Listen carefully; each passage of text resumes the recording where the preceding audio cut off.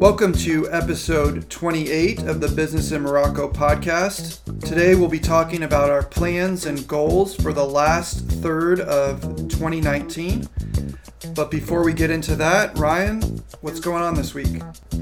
Hey Ryan, it's great to hear from you. Yeah, I'm actually in southern Spain. I'm just about to get back to Morocco later this week. By the time this podcast airs, I'll be en route to Casablanca, so I'm excited to get home. And this topic for the week is perfect for where I'm at because my vacation has really served its purpose. I'm well rested, refreshed, and ready to get cracking. So I'm excited to focus on this last third of the year and really make it productive. What about you? How are you, man? Doing well. Continue to work through August, even though Casablanca is a very different city right now. There's no traffic jams. The number of cars honking on a daily basis is dramatically reduced. A lot of the storefronts are closed. People are clearly have left the city and are spending time with family or vacationing somewhere else in Morocco or in Europe. So it's actually kind of refreshing. The city is a lot calmer. It's a lot more relaxing. It's a lot less stressful. But there is work that's continuing to go on. The work on Khandi and Roudani, or El Jadida, we talked about that on a previous podcast. It's amazing. They dug under the road. They tore up the tramway tracks. And in 2 weeks, the tramway was running again. Wow. Which is amazing to me. It's that is a feat of construction. So bravo, chapeau, congratulations to the team that's doing that work. Yeah, I can't wait to see it. I live 50 meters from there, so I'll be checking it out this weekend. I'll be in my home cafe, Prestige, right on the corner there, and I'm definitely going to take a good look at the work that's gone on. Additionally, it appears to me that progress is being made in Finance City, Casa Finance City, and it has all the appearance of a visit from the king. There are flags that are appearing out of nowhere. We drove past the large park in Casa Anfa that has been closed for a year. It's a beautiful park. It's huge. While we were on vacation in Agadir, during that time, several hundred trees just appeared in the park. And so it looks like they may be preparing for the king to visit.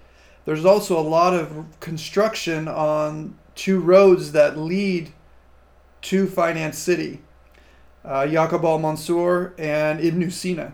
So I'm hoping that the king is coming soon to open that park because we live fairly close, and I'm sure that my kids will love playing there. Yeah, that's something that can be so painful is Morocco will construct something. It looks amazing, but it's behind a fence. And it'll just sit there ready to go until it actually needs maintenance and fixing up. I mean, it's sad to see that park. I often run through Finance City, and there's a couple parks in there.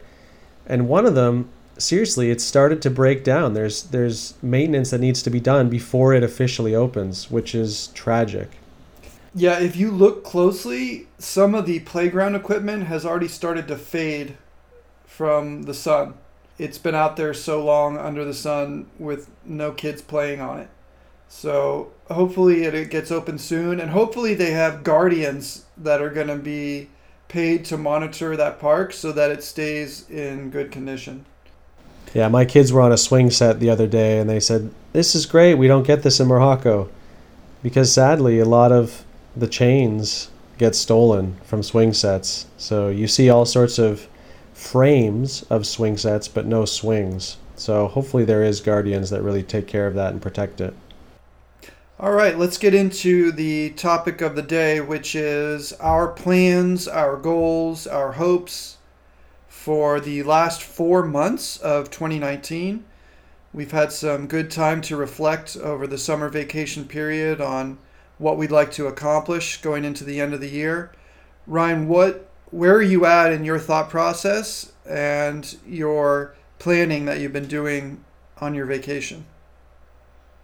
Yeah, first I just want to say that a topic like this is excellent. Whenever there's sort of a momentum builder in the year, for some people it's New Year's, the start of a new calendar year.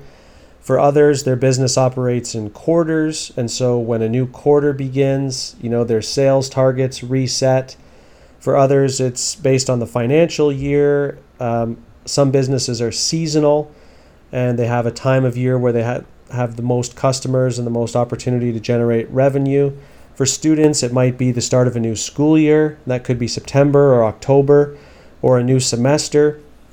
But whenever there's these new beginnings, it often comes with a surge of motivation. And that's an opportunity for us that we should really capitalize on. Because motivation, it doesn't last. It can't be trusted. It rises and falls. It comes and goes. But when it's there, you can leverage it. And my thinking is that it's important to leverage that motivation to create new habits. Because habits allow you to stay consistent even without motivation. When you have a regular habit, you don't necessarily operate based on how you feel. So I have the habit of brushing my teeth. Even when I'm tired, I brush my teeth before I go to bed. Whereas my kids, they're not motivated to brush their teeth. They haven't created that lifelong habit yet. We're still needing to force them to brush their teeth. So this is an opportunity. September 1st is coming up, the last 1/3 of the year. There's a bit of a momentum. Vacation ending, New Year starting, so let's capitalize on that. So that's key. For me, I've got a few things that I'm going to continue normally teaching at a couple different universities, working with Franklin Covey, teaching the 7 habits in corporate settings, and also doing corporate team building. But I have goals and new things that I want to begin or start in this last third of the year. And Ryan, I could really use your help because I kind of feel like I've got possibly too many ideas or too many goals or too many things. And I've been really wrestling with this. Should I just focus on one thing and leave others on the shelf? Or should I try to tackle multiple things and just really plan it out and sort of focus on different activities on different days? And I'm not sure. I read different things, some saying, yep, you need to just totally focus on one thing only, and others that talk about, no, if you have the capacity, you can take on multiple projects at a time, and there's benefits to having variety. What are your thoughts on that? That's a common problem, Ryan, for independent workers, for entrepreneurs. Your mind is full of ideas. You are not sure whether you should focus all of your attention on one idea or whether you should be trying to, football analogy here, move the ball forward on several fronts. I have many irons in the fire. We've got, what are these called? Sayings? Metaphors? Metaphors? Yeah. Move the ball forward, attacking on many fronts, irons in the fire. For our listeners that want to improve their English, these are all terms they can write down and Google because working with foreigners and native English speakers, these are the types of things that will come up. Whenever I read a French book, that's one of the frustrations is there's some expression that I understand the words that are being said. I have the vocabulary, but I don't know the expression and I don't get it. And Google Translate doesn't always help you out in those contexts.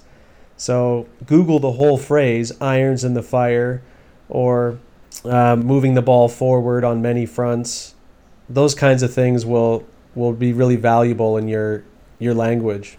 So I am doing multiple things at once. I have my work that I'm doing for U.S. clients. I have my Moroccan company. I have my motivation to lease an office space and have that office space not just be a place for me to work, but a place that will generate revenue. So I am juggling many balls at one time. And I'm not putting all of my energy into one of them. I'm trying to move them all forward, but I still have my main goal in mind, which is the Android application that will be a platform for small business marketing. Everything that I'm doing is focused on that goal. So I'm not doing things that are completely unrelated to that goal. Everything that I'm doing is in support of that project.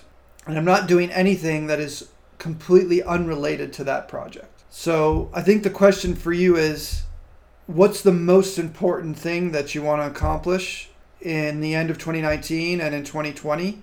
And what is your list of priorities and how do they relate to supporting that goal? And then on top of that, you have to do your own risk analysis. What is likely to succeed and what is unlikely to succeed, and what are the rewards associated with each of those projects? Do you want to give our listeners an idea of these different ideas that you're juggling or considering? Yeah, so one idea is to host an event called Get Wisdom event in early December. And this is it would just be like half a day, just for an afternoon, kind of 2 to 6 type thing. It would target young people, 17 to 24 age category, and it would bring in multiple speakers, maybe 8 to 10 speakers just giving 20 to 30 minute talks, maybe a couple panel discussions. The idea would be that a young person could come and get input. They would get teaching and training and ideas and motivation on topics that are the most important in life. So it might be about personal development, health and fitness, finances, career, their education, business, even things like their relationships, finding meaning and purpose in their life, those kinds of topics. And I would just bring in influencers and experts that could teach on that. And the purpose for me would be to offer a ton of value to my audience and to grow my audience and to really impact young people. That's kind of my main idea is I want to impact Morocco. I want to share wisdom with young people, help them lead a meaningful life. And so that would be amazing to put on an event like that. I feel like I know so many incredible people and influencers that have so much value to offer, and I'd love to put them all together in one room and share that. It could be really, really impactful, but I know it would be a ton of work, a ton of effort to gather all those people together. Another idea is a lot smaller, and it's just teaching my Habits for Success course. So this would be a full day event. It would be a little more exclusive, kind of 12 to 20 people. And it would be targeted towards the same age bracket, but older. So younger professionals would be great. Anyone kind of under 35 could really, really benefit from this. Just helping people focus in on what's important to them, what they want to accomplish in their life, and what habits they need to form that will get them there. And then actual teaching and planning to develop those habits and to put them on the pathway to the life that they desire. And then the third one is the How to Get a Job in Morocco audiobook. I've been working on it, chipping away on it, but not making as much progress as I hoped this summer. And that's one of those things that I'm really debating between, do I need to take radical action, just rent an Airbnb and disappear for a few days and just focus on it completely 12 hours a day and knock it out? Or do I need to commit to getting up at 5 a.m. and doing 90 minutes before the day starts for 5 or 6 weeks and knocking it out? Or is it a side project I should just keep on the shelf until a better opportunity? I don't know. But these are kind of 3 things that are new and would be in addition to what I'm already doing. And so I'd love to do them all, but I think that might be unrealistic. Are you looking for books in English in Morocco? Well, search no more. www.englishbooks.ma is a new Moroccan online bookstore specializing in English books. Order from a huge selection of more than 100,000 titles that can be delivered all over Morocco. The website features an express delivery section which offers titles guaranteed to arrive at your door in 3 days or less. Many of the books we have recommended on this podcast are available, so check out englishbooks.ma and start shopping and reading. Now back to the show. Because the other things that you're doing as well is you're going to continue teaching at SIST. Is that right? Yep. And you're going to be continuing to do corporate training. Well, when you describe the conference, the 4-hour half-day conference, if you have a place, for example, my office, where you could hold something like that, I think the hardest part would be scheduling the people and getting firm commitments to speak. I don't think that it would actually be much planning beyond that. If you could get speakers to commit to a time and a place, everything else is just logistic details like tables, chairs, coffee, water, projector. It's probably not that difficult, but there will be coordination pain, I think. Yeah. But I don't think that it's as much work as the other two. Certainly the audiobook is a lot of work, a lot of effort that you would have to schedule time to accomplish that. And even like you always say, you just have to get in the habit of writing it out every day. Yeah. And you'll get there, and you probably just need some trusted advisor to read over it and help edit it from time to time. Yeah.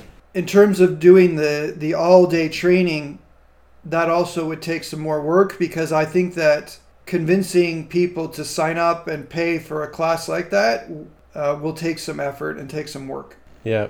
I don't actually see a reason why you couldn't get all of them done, but you would definitely need to have some scheduled deep work time to get all of those things accomplished. If I were you, I would focus on the 2 events, and then since there's no real urgency in the audiobook, I would sort of schedule in working on the audiobook during white space, or if you intentionally get up at 5 a.m, doing it then. Yeah, that makes sense. Yeah, the other thing I need to consider is what my values and priorities are, because there's things that I'm really passionate about, there's things that I really enjoy doing, there's things that bring a lot of meaning to my life. I really get a lot of satisfaction from helping young people and feeling like the wisdom I'm sharing is impactful and useful. And when people comment on a video or they send me a message saying, thanks so much, this is amazing, or I was really motivated by this, that's encouraging. However, I also need to prioritize making money. And so that's a consideration as well. What is most likely to actually generate profits? I can't put all my time into something that, though it provides me meaning, doesn't necessarily pay my bills. There needs to be some balance there in how I make choices. Yeah, something to consider, something that we'll keep talking about, and you can give us updates as you come to a decision. For me, I have several initiatives that I would like to make progress in the last 4 months of this year. The number one is securing an office space. I've been working on this since I got back from the States in June. There have been several obstacles, many ups and downs, several places that I identified and wanted to lease, and for one reason or another it didn't work out. I currently have another office in my sights. It's near the headquarters of Royal Air Maroc. It's a good location, and it's a good space for a good price.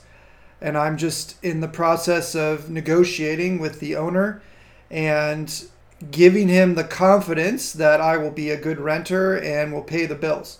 And one of the things I'd like to bring up again is the fear that not only business owners have, but property owners have of doing business. So what I'm encountering right now is this owner is doing diligence on me and my company to make sure that I'll pay the bills. But one of the reasons that he's taking so much time and requiring so much information is because of the so-called protections of renters. Meaning, if I don't pay the rent, he would have to go to court, and it could take 6 months to evict me from the property for not paying rent. And after he goes through that whole process, he's not going to get the rent back for those 6 months.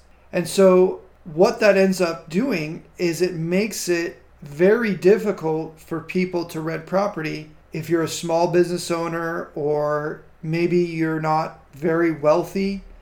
Then owners do not want to take a risk of renting the property to you. And I want to relate this to so-called employee protections as well. To the extent that there are renter protections or employee protections, that make it difficult for property owners or business owners to deal with their renters or employees who are either not paying the rent or not doing a good job as employees. These protections actually prevent people from being able to rent property, and they prevent people from getting hired. And so when you hear politicians or people talk about renter protections or employee protections, just understand that there are second and third order consequences to these policies.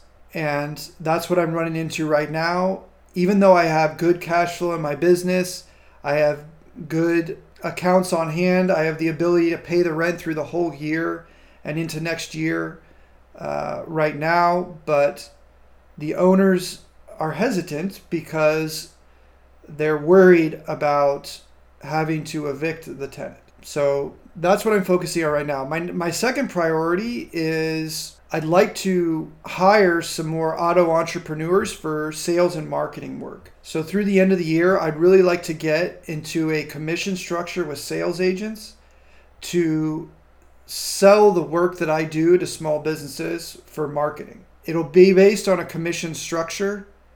For example, if a sales agent or a salesperson finds a client for me that pays 1,000 dirhams per month, for example, then that sales agent would retain 20% of that revenue on a recurring basis. Meaning for every month that client stays my client, that sales agent would receive 20% commission on the monthly revenue. So 200 dirhams a month for as long as that client stays my client. It's amazing.